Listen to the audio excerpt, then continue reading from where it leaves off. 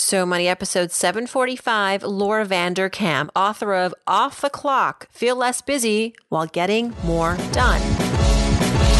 You're listening to So Money with award-winning money guru Farnoosh Torabi. Each day, get a 30-minute dose of financial inspiration from the world's top business minds, authors, influencers, and from Farnoosh herself. Looking for ways to save on gas or double your double coupons? Sorry, you're in the wrong place. Seeking profound ways to live a richer, happier life. Welcome to So Money. Today's guest is going to teach us how to get more done and feel less busy while doing more. Starting now. Welcome back to So Money, everyone. I'm your host, Farnoosh Torabi. I need this in my life right now. I don't know about you, but this episode is hitting me at a time like no other. It is time to learn how to, relearn how to make the most of my time. I find that I tweeted something the other day about time, and it got a lot of likes. And I was just tweeting kind of stream of consciousness. And it was something like, the older I get, the more I'm thinking to myself, how can I maximize my time right now? Or how can I make the most of my time in this hour, in this minute now? As a joke, I said, and incidentally, Twitter is not the thing. People laughed at that because if we're all on Twitter, we're probably also not doing something else that's more productive. But today's guest is going to help us hopefully find ways to add more time to our day, or at least try to stack our day in a way that's more efficient. She's Laura Vanderkam. She's been on the show before. She's a friend and she's a recurring guest, and she's one of the world's leading experts on time management and productivity.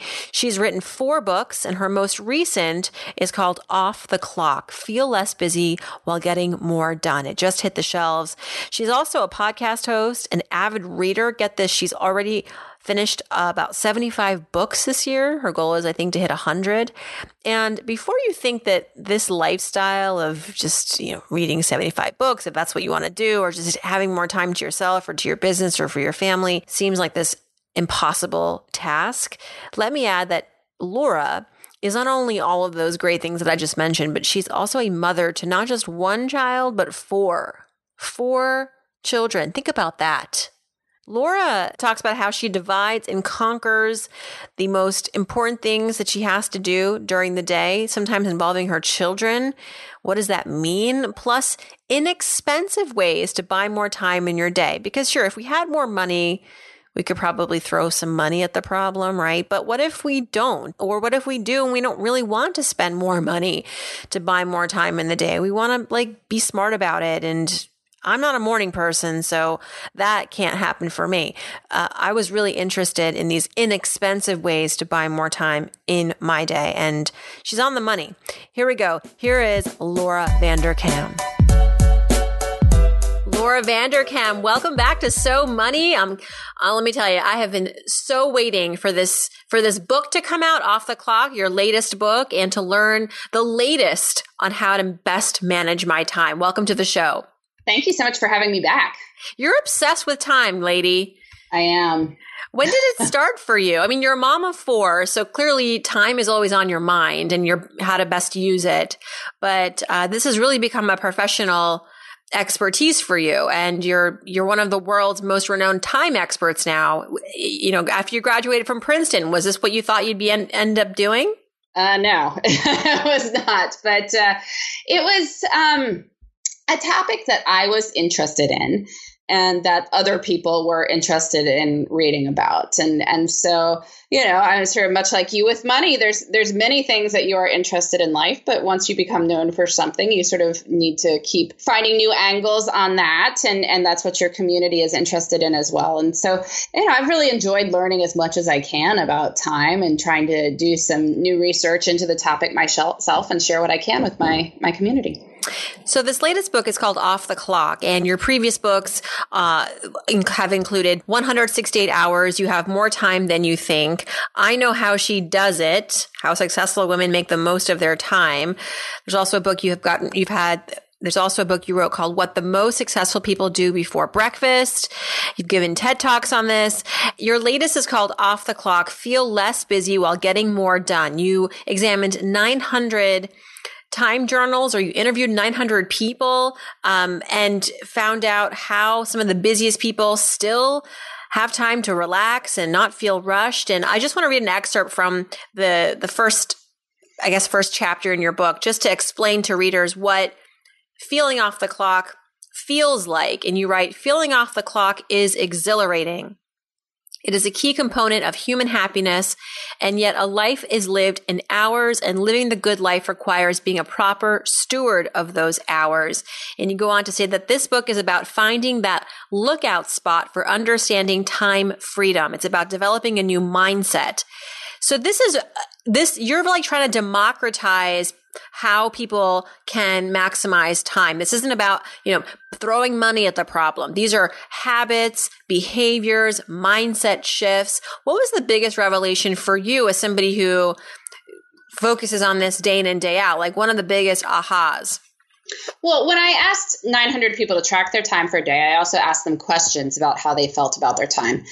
So then I could compare the schedules of people who felt starved for time and stressed about time with people who felt more relaxed, who felt time was abundant.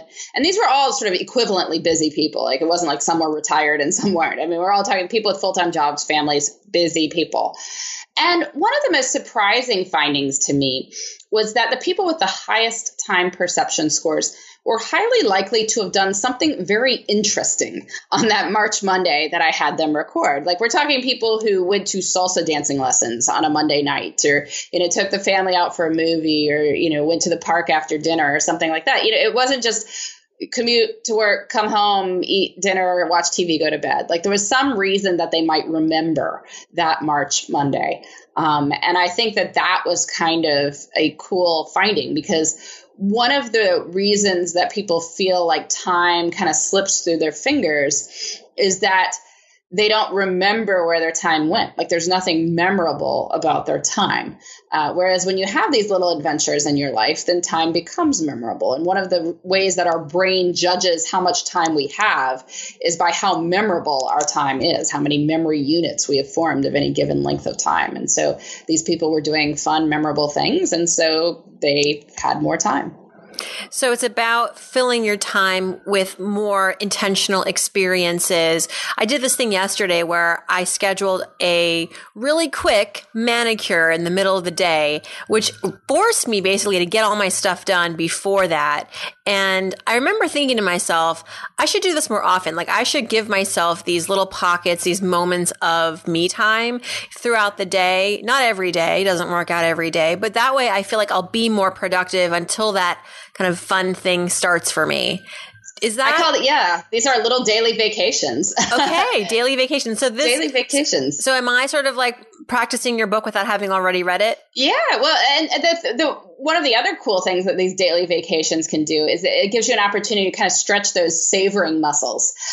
So one thing that people do that's really cool with time, people who feel like they have more time, is that they can really stretch good experiences to make them richer and make them feel like they last longer. If you think about our time, like waiting in the line at the DMV seems to take forever, but like that equivalent amount of time spent like hanging out and having a drink with a friend feels like it flies by. So wouldn't it be awesome if we could make the time with the friend seem to go as slowly as the time in the DMV line? And one of the things we can do is to like actively build these savoring muscles, like to really notice the experience, to kind of take in everything, to slow down, to talk about how awesome it is, figure out how you'll remember it afterwards.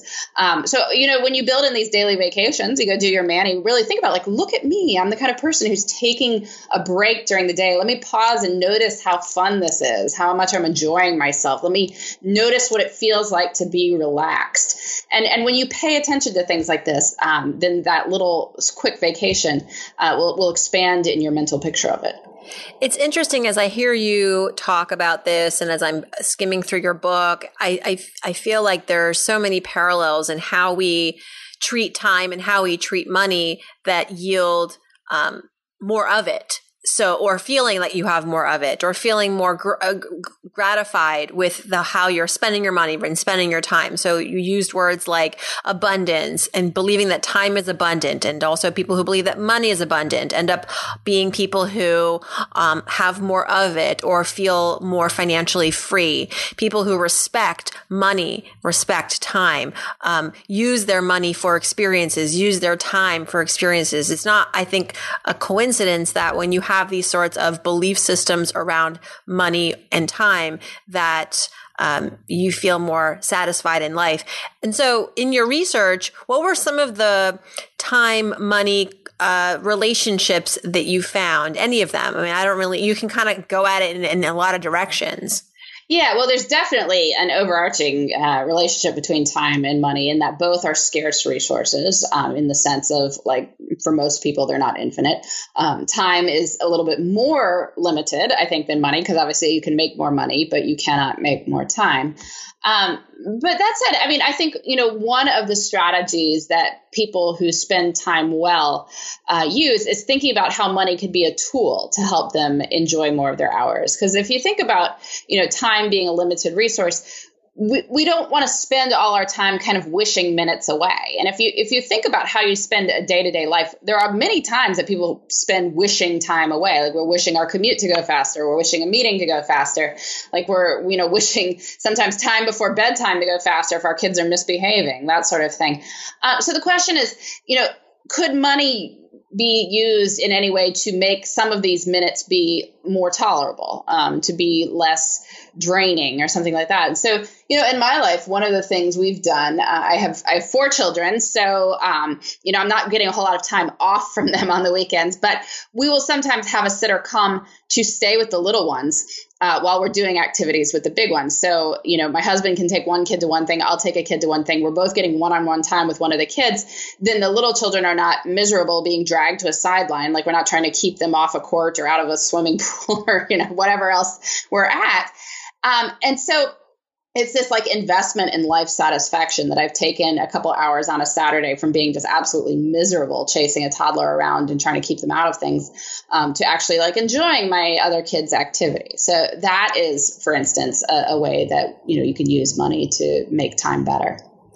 In the years that I've had this podcast, I've had on a handful of time management experts or experts who talk about how to live your best life, and effectively all of them wake up early in the morning and say that is a huge aspect to getting more done, feeling more productive, and having really a quality life. Because if you get up early, that means you probably have to go to bed early and that you're getting more sleep, hopefully.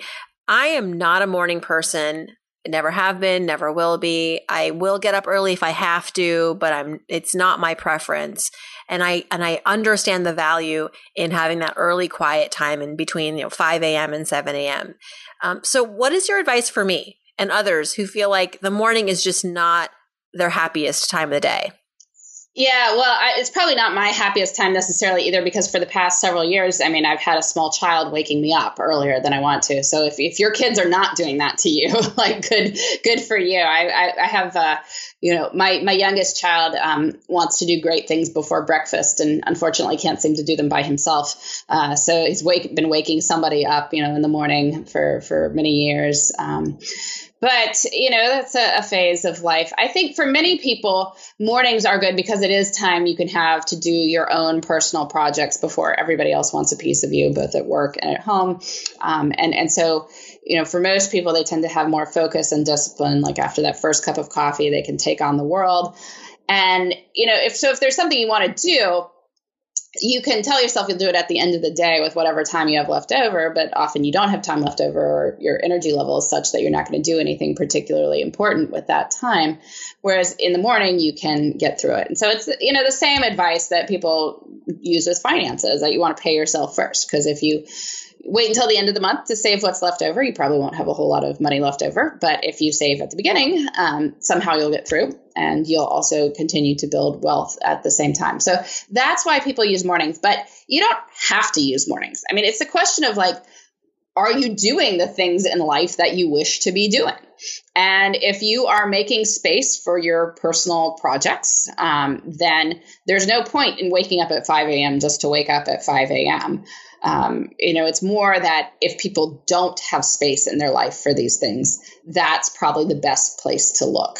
We're in conversation with Laura Vanderkam, and Laura was actually on the podcast back episode 149. So if you're curious about her money story, check out that episode. But I'm so obsessed with this time topic, as you are, Laura. So I wanted to dedicate this particular visit of yours to the podcast to talking about time. And the other question I had was, obviously talked about time for a while now, but in 2018, now that the book is out in 2018, you probably started writing it in 2016 or earlier even, we are in this sort of height of social media and so many distractions, from Instagram to you can now watch TV on any screen. There's a lot of pressure to fill up our time with things that are not necessarily productive.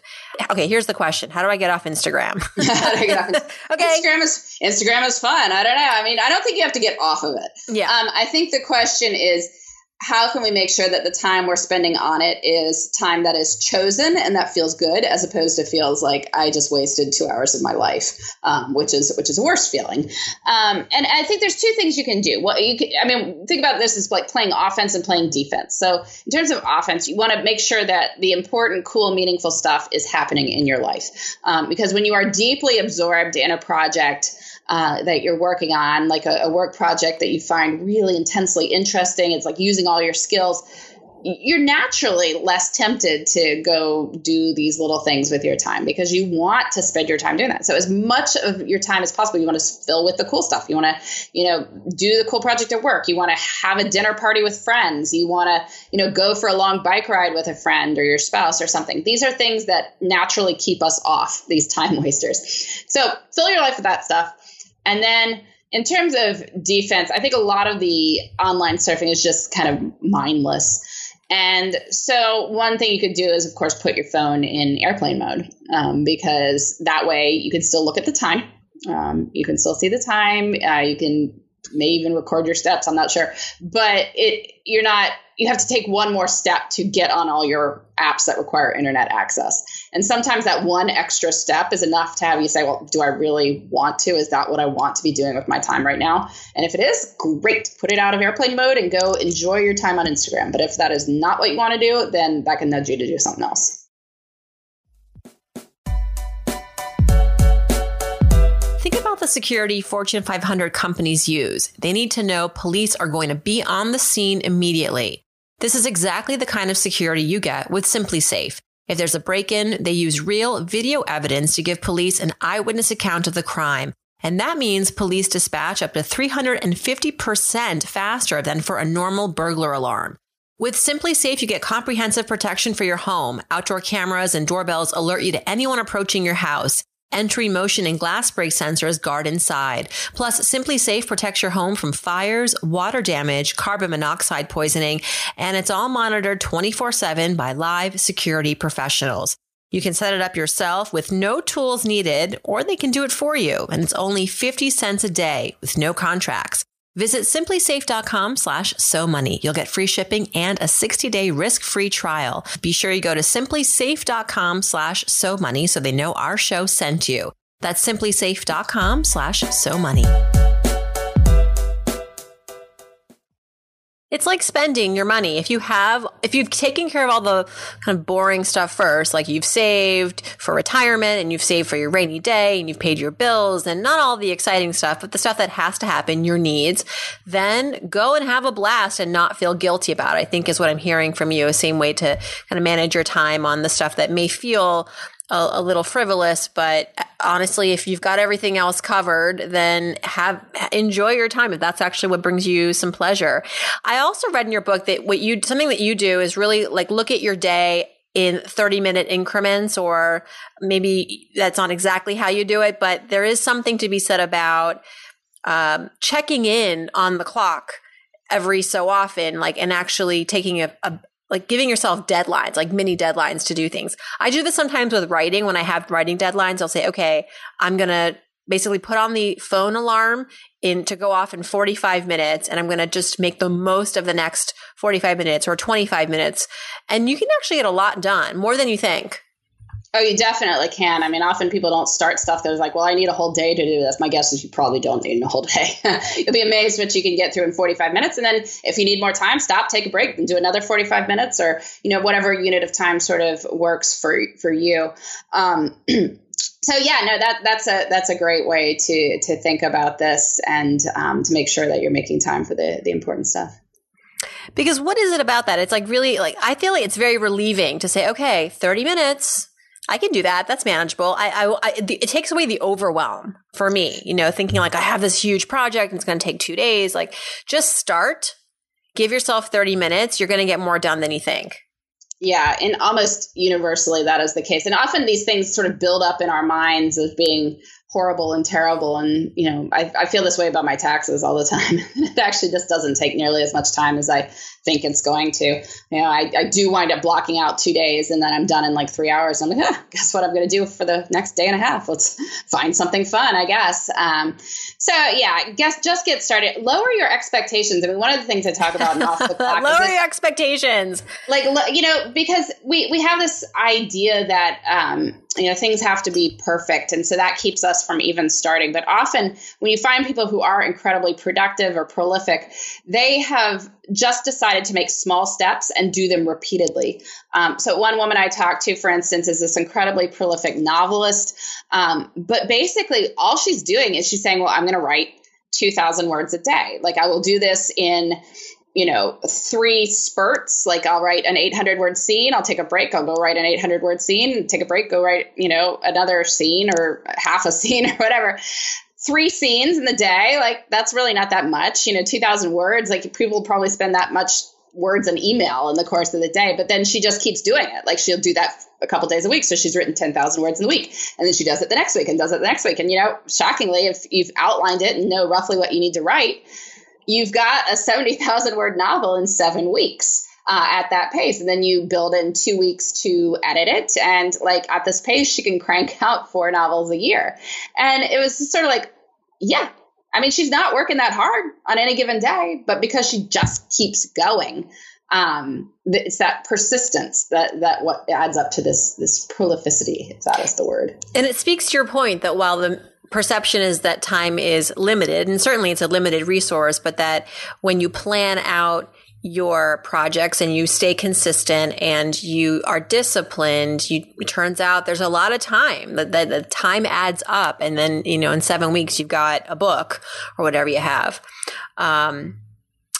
So what is something else that you do with your money that gives you back time? I loved the anecdote you just shared earlier about, getting a sitter on the weekends for your small ones, for your small children, and then doing one-on-one time with your older children, you and your husband. That's a great maybe way that parents may not have thought about using their money. Another example in my friends, among my friends, is they'll get a sitter from 4 till 8 o'clock on a Saturday night, so that they can go and get dinner.